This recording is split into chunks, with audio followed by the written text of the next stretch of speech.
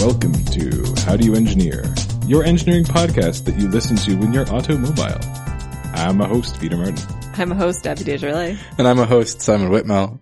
And this week we have a guest, Jason D'Souza Coelho. Yeah, I got the name right. Yeah, that was great. Yep. And he's here to chat with us about working in the automotive industry and just generally mechanical engineering, I guess. Cool.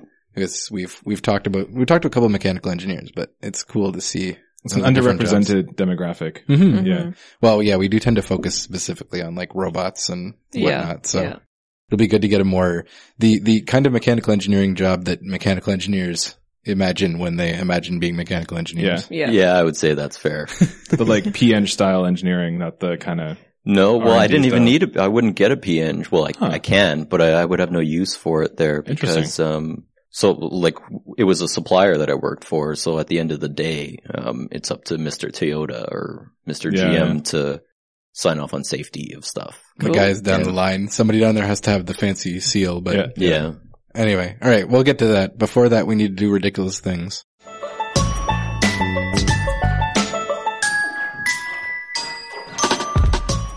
We only get to do this like every third week now since we're only doing it for interviews. I know, I miss it. It's sad. I actually had the thought that someday we should, if things go well, we should spin this up into a totally different podcast. Just like only talking about ridiculous things? Yeah. We could do that. That sounds like my kind of podcast. Mm-hmm. Yeah. All right, so this week we are going to engineer vending machines, right? So this is Better, different. better and or different. I think the goal here, okay, there's two different problems. Either a better way to vend something that is currently vended from a machine or a way to vend something from a machine which is not currently machine vended. I believe the proper, Conjugation? Conjugation, yeah. Ha. Sorry. I believe the proper conjugation is vendited. Vendidated? Yes. Vendidated. Mm. Okay, so I don't know. I think there's a lot more probability or a lot more interesting possibilities for things that are not currently vendidated. Are any of your vending machine needs not being met currently? So many of my vending machine needs are not being met currently. Puppies. Oh my god. Actually, no. Okay. It's possible. Just like rental. Ow. Just because you can do it doesn't mean you should, though, you know? No, but it doesn't need to be vending. It needs to be like rental. Like it's just like a little door opens and a puppy comes out and you get to like pet it for a while and then it goes back in and then it like turns around. As long as it's air conditioned. It doesn't have to be a small machine. It could be like the front window of a pet store. And it's just like, if you have like the claw that comes down. Yes. No, we're not playing the claw game with puppies. No, I think it should be more like the, you know, the ones where you put in money and then they just got a bunch of like sliding doors on the front that open different cubbies, but the same thing, but just full of like animals. And you can open one up and just like pet him. What's stopping someone from being like, hey, 15-cent puppy and running? Well, really, I mean, if you Like reach your hand up like a real vending machine. And try to grab that. well, if the goal is to get the animals to be adopted, then is that really a bad thing? It's true. Mission accomplished, I guess. actually. Well, maybe. Usually they have to be vetted to like adopt an animal, whereas you could just steal it. I know absolutely nothing about getting animals. I really like that there's a double entendre there with the term vetted. They have to be vetted. Anyway, moving on. What else do we want to vend? Well, I think it's too easy to get stuff out of vending machines. I think you should have to work for it a little bit. What do you mean? Ooh, so it's just that like screwy thing that turns and moves the thing forward. Yeah. What if it just launched whatever it is you were getting and you had to go find it? You'd like go long. Yeah. Oh. And with the puppies, I mean, that sounds, Terrible. yes. No, okay. Yes. What if you use the puppy as the delivery system? So you pick something out and then it just like gets attached to a dog's collar and the dog just runs free. And you have to chase down the puppy. For some reason though, I feel like it should be voice activated just because it'd be really cool to be able to walk up something and be like, I don't know, like, I can't think of something off the top of my head that's inoffensive. You always make fun of me when I was like green office chairs. Yeah. Like, have fun coming with things like I don't know, it'd be like, Walkman! And it'd be, boom. And it'd like, you catch it. It'd be Right? awesome. Yeah. It would be so sweet. Okay. I don't know where we're going. Like, is this adding things? Are there things that you could get out of a vending machine that was done that way that you couldn't do out of a regular vending You want machine? a Walkman out of a vending machine? Well, A Walkman. why not? I mean, It's Pete's like retro hipster vending machine. Yeah. Okay. And a mustache grooming brush and like some beard oil. Yeah. A hipster kit, basically, is what we're... Yeah. But it launches them all in different directions. There's like a big side door, you get a fixie out of there, it'd be great. There you go. Yeah. Well, okay, but that sort of thing, to bring it back to a more realistic, I think the real question is, what can't you vend out of a vending machine? Well, large items are what difficult. should you vend out of a vending machine? Ethically. Yes. Okay, let's set a better ground for this. Like, the place where I feel that vending machines are like the best is in airports. Mm-hmm. Because you're there, you're stressed out, you just want like this one specific thing, and you don't want to deal with people, you don't want to deal with like, I don't know, an interaction. You just want to go up to a machine and punch in some numbers and get like all the things that you need. Noise canceling headphones. Yeah, exactly. And there's like, and I've seen them before, like you can get like books and things like that out of it. There's giant Best Buy ones in the States in the airports. Yeah. Yep. That's awesome. So the question is, what else could we put into a vending machine that would make being in an airport less of a horrible, horrible experience? Healthy food. Yeah. Okay. So what are you defining as healthy food, and what's the issue? All right. Specifically celery. I want celery right now. Fruit, vegetables, like hummus, maybe like some vegan or gluten-free options. So like I can think of the current, like the way you mostly see that done is those like carousel ones that they spin around and the doors open. Oh yeah. But those are always like, they never look appetizing. They look horrible, and they're like the sketchiest looking machines. Where are those in real life? I've only ever seen those in The Simpsons. I've seen them in hospitals. Oh, okay. And things like places like that. That's the only place I've really seen them is, hospitals. I think giant extrusion plungers have a lot of potential. So they just like, you have just purees of various different things, and they just extrude them into generally the shape That's of how what they were Taco Bell before. works. It's true, and that's delicious. I love you. Like, we need to serve healthy food. Who are we going to look to? Taco Bell. Well, I mean, a lot of like that style of food is like hummus and baba like ganoush paste, and just like paste extrusion. Well, I mean, like, let's say that you want to have a veggie burger, right? You could just go like, and you get like a patty, and then you bake it, and it becomes like more crispy and solidified. It's just like, everything is just soy anyway. Okay. And then you like, I don't know, put some condiments on it and some more like, and then you're good to go.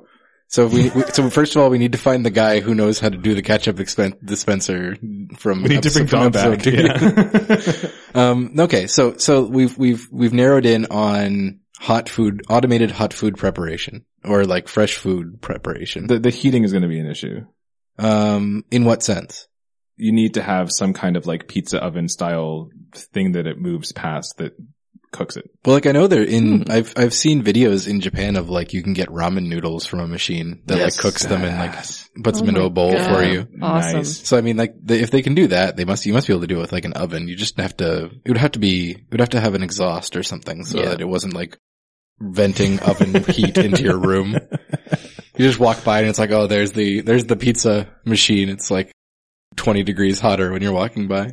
What about airplanes? What if you had like vending machines built into airplanes where you just get all your food from a vending machine? There was this, a restaurant in, I think it's Australia, where it's a burger restaurant and all the burgers are delivered by those like vacuum tubes. Oh, where you like, sweet. You place your order and they go like, thunk, and like it's a tube with usually it's like a burger and maybe two burgers, and then the bottom of the tube is all full of fries. You just open it and it's like, here's your dinner. So I think that would be an awesome, especially because it would mitigate the issue on the airplanes of like, it's always a pain to get anywhere because they've got the giant carts going up and down the middle aisle. I like that. It's like changing the delivery mechanism of vending machine. Like you always have a static outlet. Yeah. But the other side is dynamic. Mm-hmm. And it's just, so you just it has to be modular. Like the things that go into it have to be sort of puck shaped or like fit into a tube nicely. Is there a way for you to like abstract away like and have like a meta vending machine where it's like drone delivery or something where you can order any food you want or anything you want and it just basically is delivered using the same mechanism? So you're like, I want a black permanent marker. And it's like, okay, this person has it. It goes there. It gets it. It brings it. It's delivered through a vending like machine, but the back end of it is like open to new sources and I think the issue with that is time. Like I want the black marker. If I'm going to a vending machine, I want it right now. Yeah, I'm not willing to wait 10 seconds. Yeah, it's true. It's unacceptable. Okay, I like. And that's true. The vending machine. What vending machines do is you go to the machine. Yeah, and the machine has the kind of thing that you want. Yeah, and then it comes out in immediate time. Yeah. Like even just machines that like cook food in real time, I would say, like you watching it go and you're like, ugh, I could have been eating by now. Well, the ones that make coffee or like espresso and stuff like that, they can take like 20 seconds, 30 seconds to make your latte or whatever. Mm-hmm. So that might be like the upper limit of how long I'd be willing to wait for something. I think so. So it's a question of how like, are you saying that you want to have a central location? If we're going back to food, you want a central location where food is prepped and it's just like shooting up through tubes to wherever you are? That's not bad. Cause even then, like I would say that would be better than a lot of like cafeteria experiences I've had. Yeah, it can be sort of like when they do the food delivery for Uber. They have a set menu and they're always just constantly making those 5 or 6 items and then they're just getting fed into a distribution system. Right. And you could totally do it with like an outlet to a restaurant. For office buildings, it'd be badass. You have a kitchen in the basement and just every office has their own like little replicator basically. Yeah, and it just like thing comes up. And you could totally use those vacuum tubes. Hot. Except for like it would have to come in like a can or something in order for it to come off the vacuum tube. Everything would need to be in a box or something, or else you'd have really dirty tubes. Oh, God. That's what she said. All right. And we're no longer non-explicit for this week. See, I was thinking about the adult industry, but I wasn't going to mention it. Pete. Things that Pete wants to buy in an airport.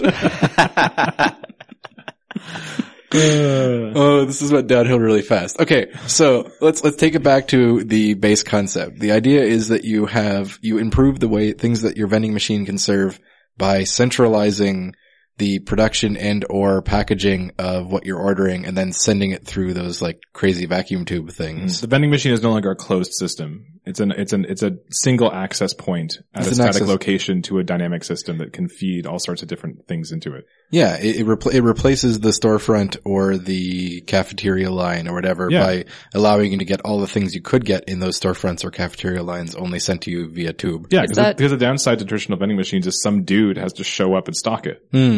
It's true. Is that going to like lead to, I don't know, long wait times and stuff if there's just too many options? You mean they just become way too popular? Like I'm just thinking of people at those fancy like Coca-Cola machines who spend 20 minutes picking out what beverage they want. The options are endless though. Exactly, that's the problem. Okay, no, because all you have to do is you have a smartphone app that you go in and you tie it to your Visa or whatever, and you go and you're like, I want this, and it goes bing, and it figures out where you are on GPS. It says, here's the nearest kiosk to that, go there.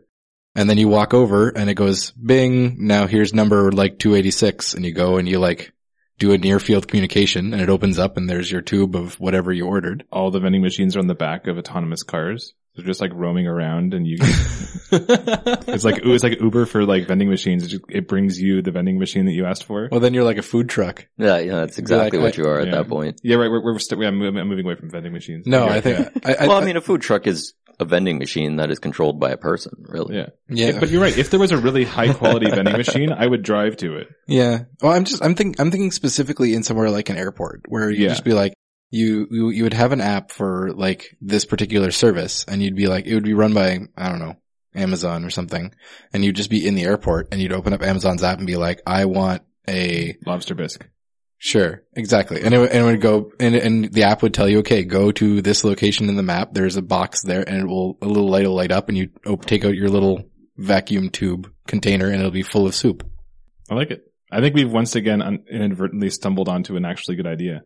I think if you could put the infrastructure there, it could replace all of those like little like bistro or like little like hole in the wall places that are never. We could replace all of the small mom and pop businesses. No, but mission accomplished. No, but in an airport, they're never actually mom and pop businesses. No, never. They're just supposed to look like it, and it always feels just a little off. Yeah, for sure. You're like, ugh.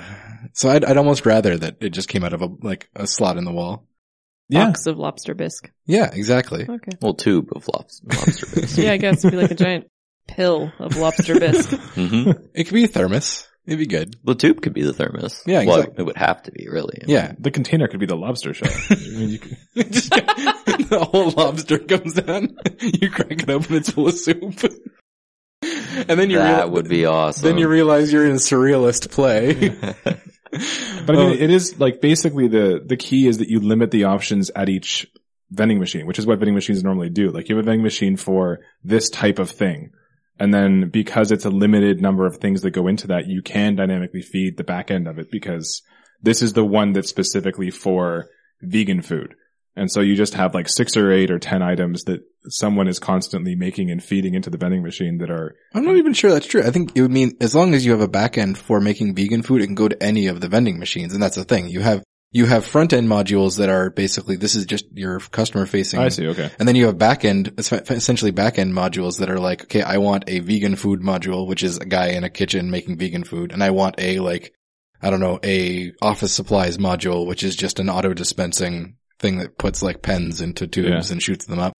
And then I want terrible paperback novels, things like that. And you could just basically like plug and play just like in back rooms, and each of them has a dispensing location. They're pretty cool. And you could totally crowdsource deciding what you have available at any given time. If something's not producing well enough, you'd be like, no, okay. If there's more demand for vegan food or more demand for like, I don't know, a Taco Rita. Within the bounds of the categories. Like you can't be like, well, now we need to build the infrastructure to be able to like, I don't know. No, it would be like these are the modules that exist. Yeah. Which ones should we supply at this particular airport? That's cool. Yeah, because then it's regionally specific. Then it's like if you're in like El Paso. El Paso, you're gonna probably not need a whole lot of sushi. So there's like, I'm broadly generalizing it a little. No, I like it. I think that'd be really cool. I think it would be a huge amount of infrastructure, but next time they build an airport from the ground up, they should totally do that. Mm-hmm. What about people that don't have smartphones or don't understand apps or don't? No, they can't have stuff. No. Okay. It'll be natural selection for those kinds of people. They'll starve to death in airports. And Darwin will win. Yeah. Along with people who use BlackBerries. Best phone ever. Good segue. So our guest who owns a BlackBerry. Greatest phone I've ever owned. Is it one of the crazy ones that's like the wrong aspect ratio? Like it's the Passport with the square screen. I love it. Every time I look at it, it's just like that. It looks like somebody took a phone and then like stretched it to twice as wide as it's supposed to be. Pretty much. I can see where they were going with that, but the industrial design behind it always makes me shake my head. It's not bad. I mean, it basically looks like you took a laptop, flattened it down, like opened it all the way, and then just shrunk it. Yeah. I suppose so. I suppose it doesn't look any more ridiculous than like the really old BlackBerries did when they were like a dinner plate. Yeah. Anyway. I mean, the excuse then that it was like 1998 and they had to be that size. Yeah. All right. We've digressed in a whole new direction. So yeah, let's get back to you, Jason. So as is our normal, I don't know. Modus operandi? Operandus? Modi operandus? I don't know. Anyway, as we normally do. We segue badly. That's what we normally do. Actually, that is exactly what we normally do. Let's start with the past. Let's reach back into the mists of time. How did you become an engineer? So that's a funny story. My girlfriend in high school, filled out my university application. Nice. And that is how I selected engineering. If I'm being perfectly honest. That's amazing. So, wow. Jason became an engineer for girls, or for a girl in particular. First person ever. Yeah, I didn't really care very much at the time, and I had good grades, so she thought engineering was suitable. Okay. And so what you did was you hired a private consultant. Yes. To assess your personality and traits and your, and basically pick a career that was well suited to you and what you were. That is actually a very nice way of putting it. Yeah. I'm going to use that from now on. So I had a personal consultant who determined based on my particular traits that I was well suited for engineering. All right. Cool. Yeah. So I always liked cars. And so that's kind of what drew me to mechanical. And I ended up in automotive as a result of that. Mm-hmm. So I have a question really quick. I've always wondered if you legitimately want to get into cars, like let's say you open the door and then you get in the seat. I want to get into cars. And thus started my career in crime.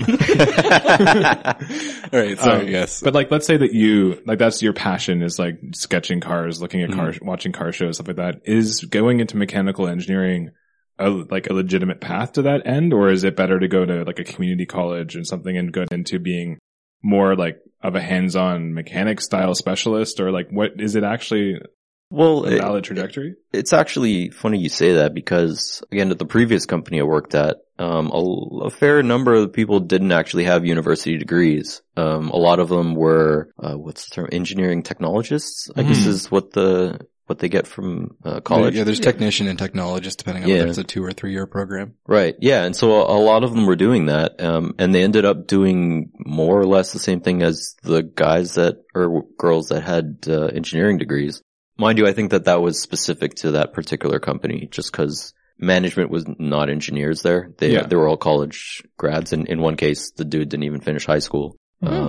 So they didn't frown upon college degrees. I mean, it's the same in software engineering as well. Yeah. Ultimately, it's what you're capable of. And I know, helping buddies out hiring and stuff, a lot of the time it was higher attitude because you can train skills, right? So, but yeah, ultimately it depends on what you really want to do. I mean, a lot of people think, going into automotive industry engineering means you're designing cars. And a lot of time that's not an engineer that's designing, the body of a car. It's like an industrial designer or something like that. Yeah, I mean, mechanical engineering is definitely the path. I mean, most OEMs, they go to, the FSA team at universities, so they make a little Formula race Formula car. SAE. Yeah, Formula SAE. That's exactly what it is. So, yeah, they basically recruit from those teams. And most of those guys or girls are mechanical engineers. Okay, cool. Right? So, sorry, OEM? Original equipment manufacturer. Yeah, so Toyota, GM, those guys, basically. Yeah, because especially after, 2008, they laid off a lot of engineers, and since then it's picked up a lot. But most of the people that got laid off didn't want to come back. So they've been aggressively recruiting from these university teams. Oh wow! Is that what you did too? Like did you make? No, I was on Ryerson's team 1 year. No, it was U of T. Sorry, it was U of T's team 1 year, and after that, not really. I don't know. I wasn't very much into extracurricular activities or going to class, really. So spending time at school didn't really happen. So you mentioned in passing that you were at multiple universities. Yes. So I think part of the reason why that particular consultant selected engineering, so she wanted to go to UBC. UBC was on my application, and I got in, she didn't. But it was an awesome opportunity, so I went. Okay, cool. And FYI, Vancouver is an awesome place. But yeah, after a year of that, I wanted to try out electrical engineering because I learned to program at a really young age, and I always liked programming. So I thought this is probably better for me. U of T has the best electrical program, so I went there for second year, and I absolutely hated it. It was terrible. I learned a lot. The stuff I learned was super useful, but then that particular year, I don't know if you guys remember the double cohort. Yeah. Yeah. So I was the double cohort year. Yeah, me too. So in that particular year that I got there, they're kind of rejigging their ECE program. So essentially you wouldn't know, whether or not you're getting an electrical or computer engineering degree until it was based on what courses you picked in third and fourth year. So, and I'm actually really appreciative that happened because it forced me to look at what courses I would be doing in third and fourth year as an electrical engineer. And I was like, I don't want anything to do with this stuff. And so I wanted to go back into mech. And so I ended up at Ryerson, and that's where I finished my undergrad. Nice. In mech. So your first year at UBC was mech, and then you went into electrical for second year, and then back into mech for the rest of your program. Exactly. How do you engineer? Crapping on electrical engineering since 2015. No, I have a lot of respect for electrical engineers. It's just an ongoing joke because we tend to end up with electrical engineers who either don't do electrical engineering anymore or totally lost interest in it. Yeah. Abby went through an electrical engineering program. Yep. And now develops apps. There we go. Yes. So it's just interesting because it's not something that you see a lot in terms of people. Like a lot of people I know, we talked about this a little bit in previous interviews, that engineers tend to sign on for things and then they see them through the end, whether they want to or not. Yeah. Whether it's a project or going through, like, a lot of people I know who went through, like, EngSci at U of T, and they got to the end and they're like, I hated everything about it. By the end, it was like, nope, I'm going to do it anyway. Yeah, I'm very much not that person. Well, and that's really interesting because it's not something you see a lot in engineering, and it's maybe something that we should be, as engineers should be better at, is sort of stepping back and be like, maybe we need to, like, go back to square one and take a different path altogether. Yeah. Well, it's rough, right? Because it set me back a couple of years, right? To finish just an undergrad. I mean, technically it took me 7 years to finish an undergrad. Yeah, well, so they don't exactly make it easy to jump programs. No, they don't. Yeah. And that's why I had to go to Ryerson because I was a double cohort year, MEC was overcrowded already. Mm-hmm. So I didn't have a choice. Ryerson takes everybody, so I went to Ryerson. Let's avoiding the, like, libel lawsuit. Yeah, no, don't get me wrong. I think it was great. Like, and that was. I also went to a tiny program, so yeah. I mean, that was one thing that I got from being at 3 different schools for engineering was it's all the same, man. At the end of the day, yeah, for sure.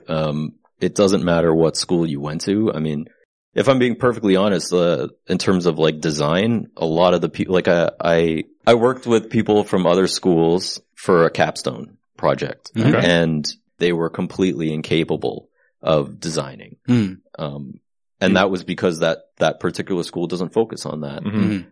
It's actually interesting because I found that you're right. The major differences in talking to people about the programs they went through versus the program I went through have been fundamentally in design.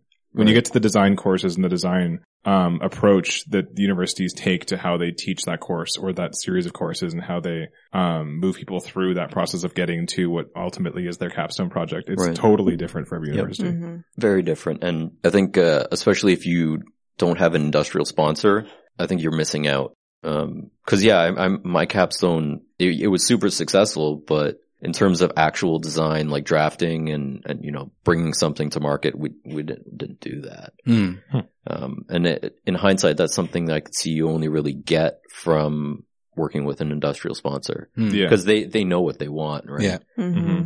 Or with a program that's set up specifically to do that with somewhere like Waterloo, where they're just, what they do is make capstone projects that turn into companies. Right. But I mean, even those, I mean, not how many of those are actually like mechanical design companies. Oh yeah, for sure. Most of them are tech companies. Most of them are tech startups. Yeah. So I get why they don't really emphasize it that much because I mean, most mechanical engineers I know don't do design. Like they can't make a drawing. Yeah. You know what I mean? And also it's less sexy to be like, have a startup company to make bearings. Yeah. It's not sexy at all, but if you could do that, man, you'd be rolling in the money, let me tell you.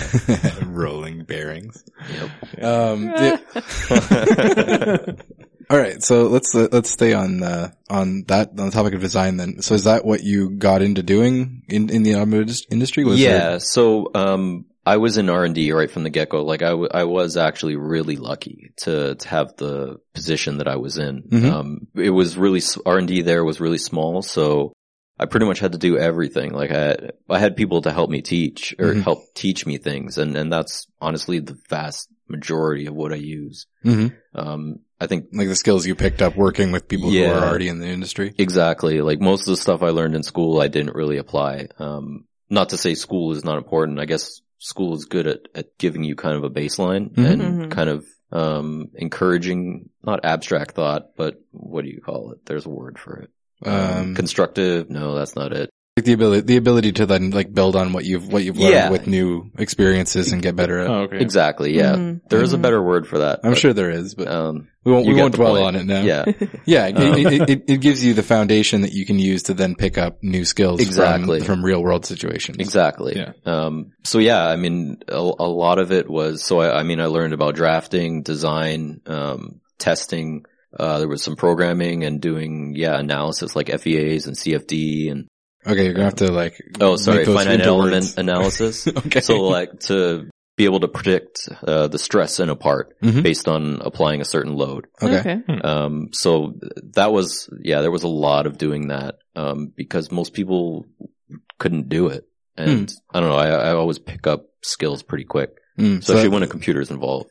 So that was specifically applied to, or a skill that specifically applied to that kind of manufacturing, like parts manufacturing and that sort of thing. Yeah, exactly. Like here, I can only see one example of using that because we don't have like heavily stressed parts or anything like that.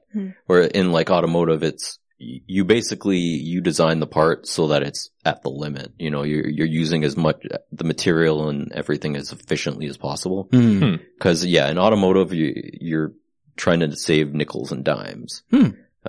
Every little thing surprising. counts. Well, I can see that, but it's not something that you really like think of when you first think of like the parts going into a car. You're not imagining like trying to shave off like little bits of material to like push the material to the limit. But I guess you would be. Yeah, because it's very high volume, right? Yeah. You're talking of millions of units a year, and if you can save a penny on those units, a million pennies it adds up. And everything is very price driven too. Like it's one of the most expensive things anyone will ever buy. So if you can undercut by a couple $100, that's a huge bonus for your company. Where if you're looking at basically the same automobile from another manufacturer. Yeah. Well, and I guess it's so cutthroat because like you look at the imports now, the super like really subcompact cars that they're all around like 10K. And once somebody came up with the $10,000 subcompact, everyone else had to cut the price of their subcompact to the same price. And it's only going to get worse as the Chinese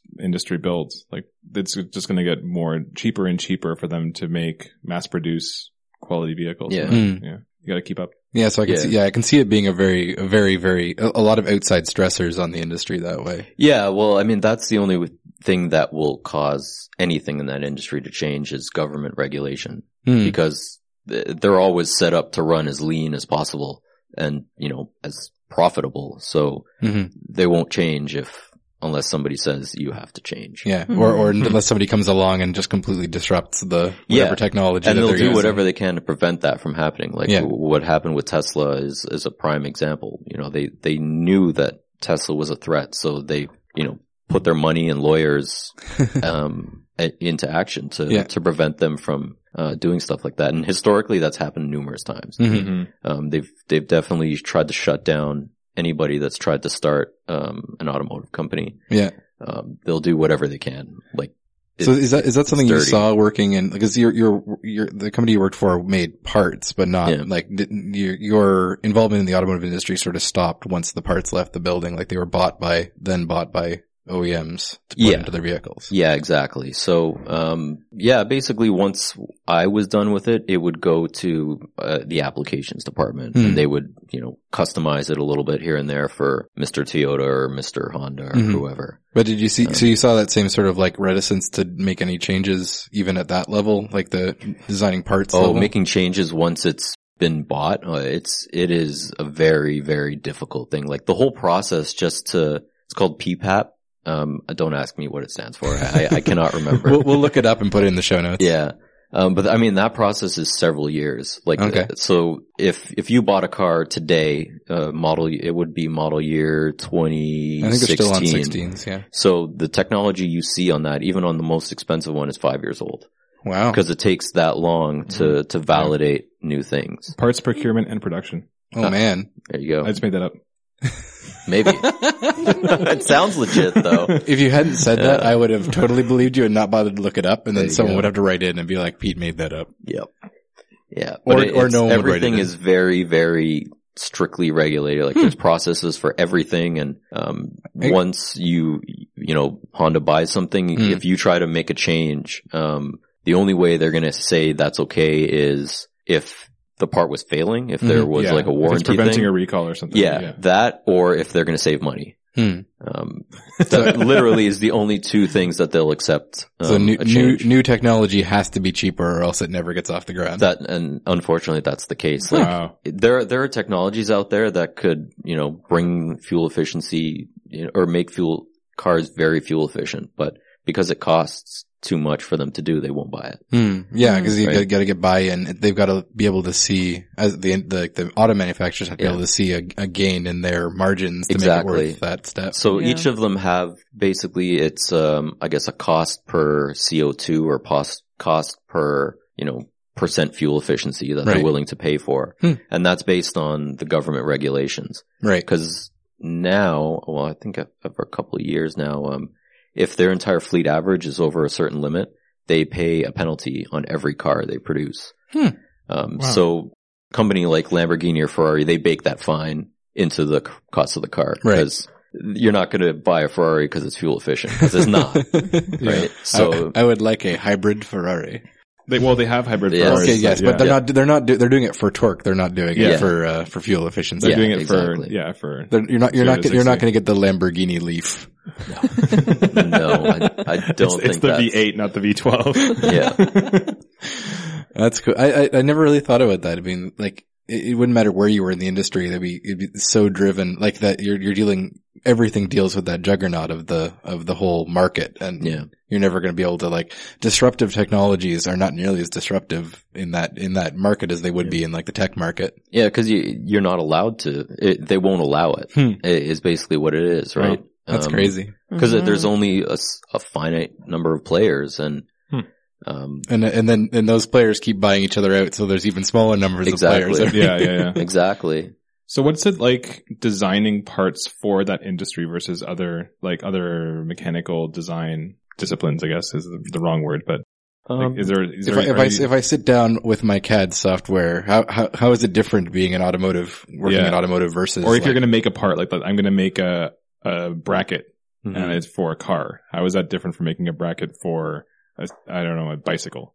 Just the durability requirements, and it just, there's always a set number of tests or specific tests that every part basically, has to, pass. And, a lot of that's based on what's called the drive cycle. So basically, usually that's driven by the government.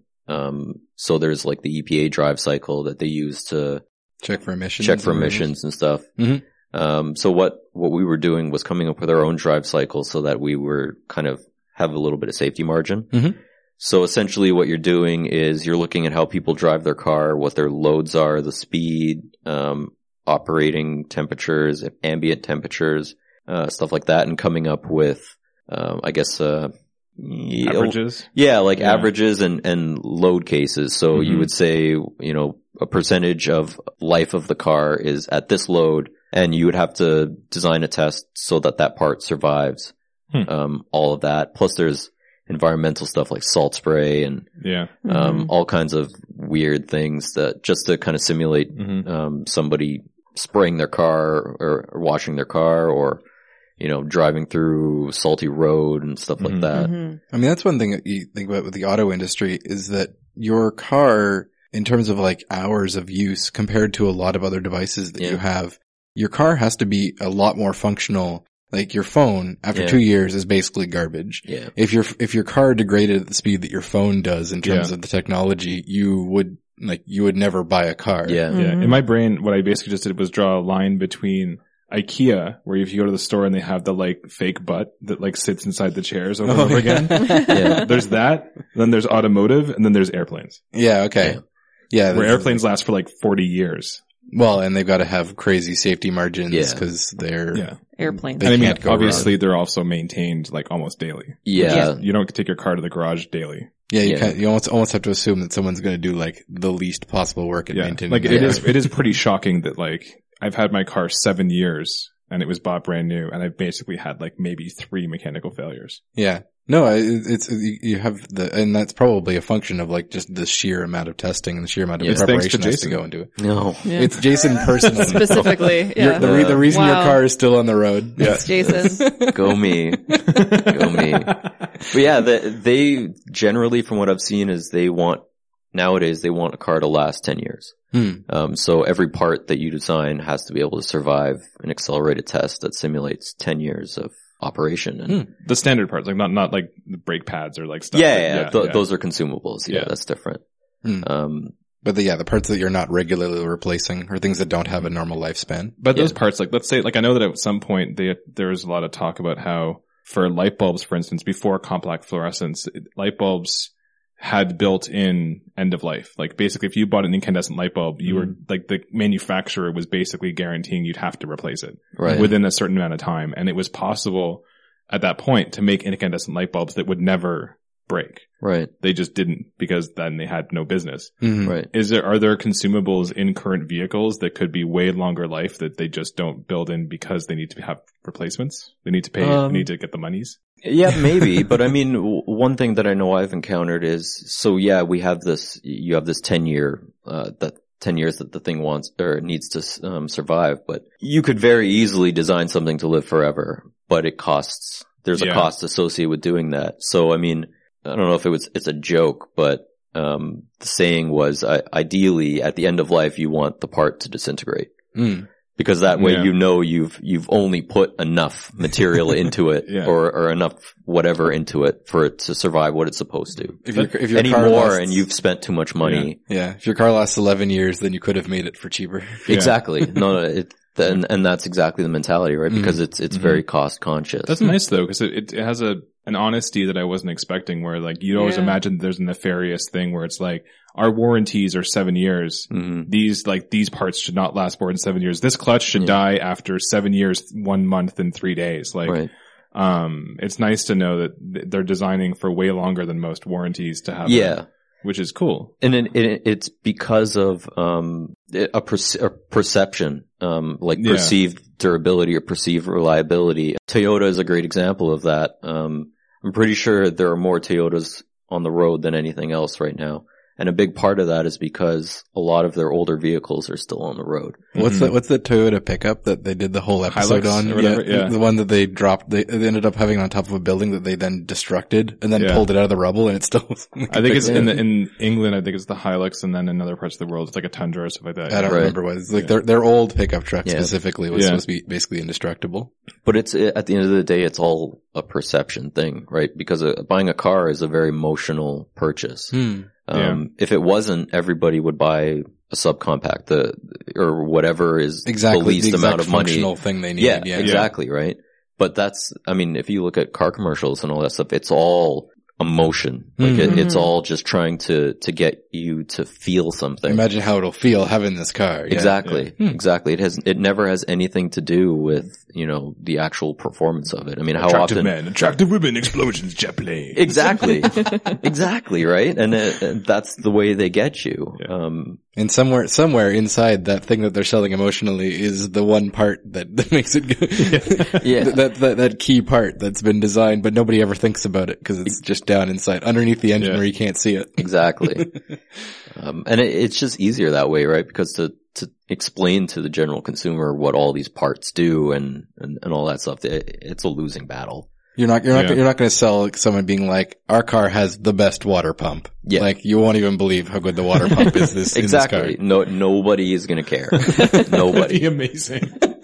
That actually might possibly, like, can you imagine if, like, Volkswagen came out, they're just like, we've designed this vehicle with a 17-year lifetime on the starter motor. This is the most revolutionary starter motor that has ever been put in a vehicle. Just that one particular feature. Yeah. So they just keep going through the list. Yeah.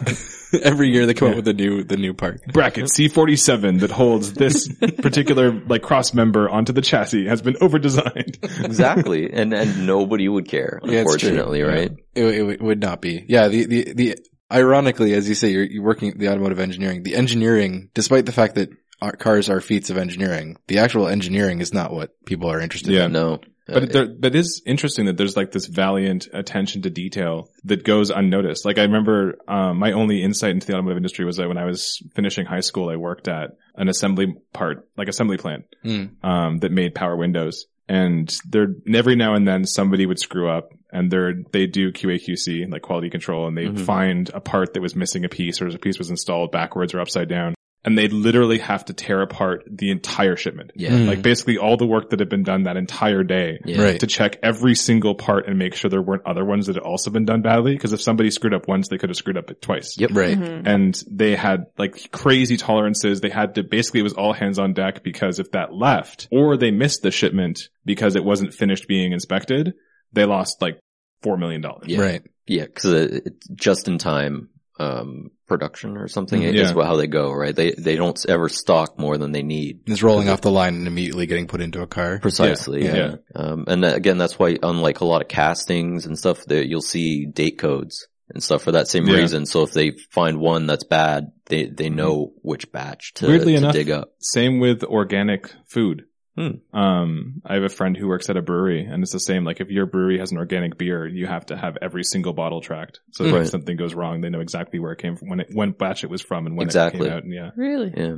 So car parts and organic beer. Yep. These are the things you need to check the date codes on. Yes. All right. So let's go looking forward. You've had experiences in mechanical engineering. You're off in new directions with your career. What excites you about continuing to do mechanical engineering? What part of your job do you love and are you looking forward to doing the most? Here, actually, the teaching of what I know to the rest of my group. Okay, cool. That's a big part of it. Cause, I mean, it, at first, to be perfectly honest, it was a very big shot to my ego here, because at my previous company, I was an expert. You know, when shit hit the fan, everybody. You were the guy that knew the things. Yeah, I was the guy that people would come to fix the problem. Whereas at the company I'm at now, everybody is a lot smarter than I am. And at first it was a little intimidating, but, at the end of the day, that's what I want. Because that's how I learn. Yeah. Right. Mm-hmm. So, being able to pass on what I've learned to my group, that I'm sure they're going to have questions that are going to challenge, I guess, my own personal knowledge of it. So I'm actually looking forward to that, because here I actually get a little bit more time to build some of the tools that I didn't have time to before. Right. And already some of those tools are helping out, a lot. Well, that's great. It's something we discussed in, a couple of our previous episodes. It's something we as engineers should be more excited about, is the idea of helping other people be better engineers, helping other people like rise to our level. And, whether it's, what's that? That sounds so funny. Just rise to my level. Okay, well, I suppose that sounds very egotistical. More to the point of like fostering growth amongst all engineers, new engineers. It's like a motivational poster with like Simon standing at the top of a hill. Rise to my level. Helping people up the sides of the mountain. Just like giving people a hand up onto the plateau. For Simon has been to mountaintop. I'm the guru sitting on the mountaintop. We know what you're saying. The good message there is that it should be everyone in the group doing that for everyone else, and that brings everyone to a better place. Everyone should be mentoring the next generation of their discipline, and even the current generation. People around them, like don't all the generations. Everybody spread the knowledges. Yes, help. Yeah, okay. I wouldn't know where I was going with that. Help. just help. Okay, I think that's good. Shall we? We don't have a sponsor anymore. We don't have a sponsor anymore. So instead, we'll just have a fun fact. It's time for fun fact of the week. So I have been watching a whole bunch of Joy of Painting on Netflix. Good call. I'm going to interrupt you for 1 second. Is this going to be a fun fact and not a fun entomological? I have gotten complaints about the entomology facts. So no, this is a fun fact about Bob Ross. And yes, I will go back and do some real-time follow-up. And it's not entomological, it's etymological. Entomological is ant. I'm confused now. I don't know what it is anymore.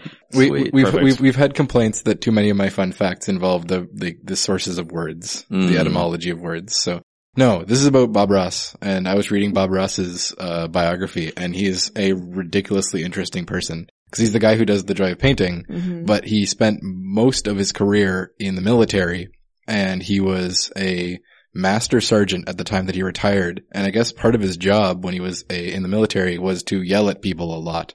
Like he's just the kind of guy who just yells at you if you're not doing your job well enough. And so when he retired from the military, he swore that he was never going to scream again. And you can see that come through, like when he does his painting show, and he's like very soft-spoken and very happy all the time. I love it. So, but it's hard to imagine that guy was like the scary master sergeant yelling at you to like clean the toilet at some point. Just like trying to imagine that. It's crazy. Yeah.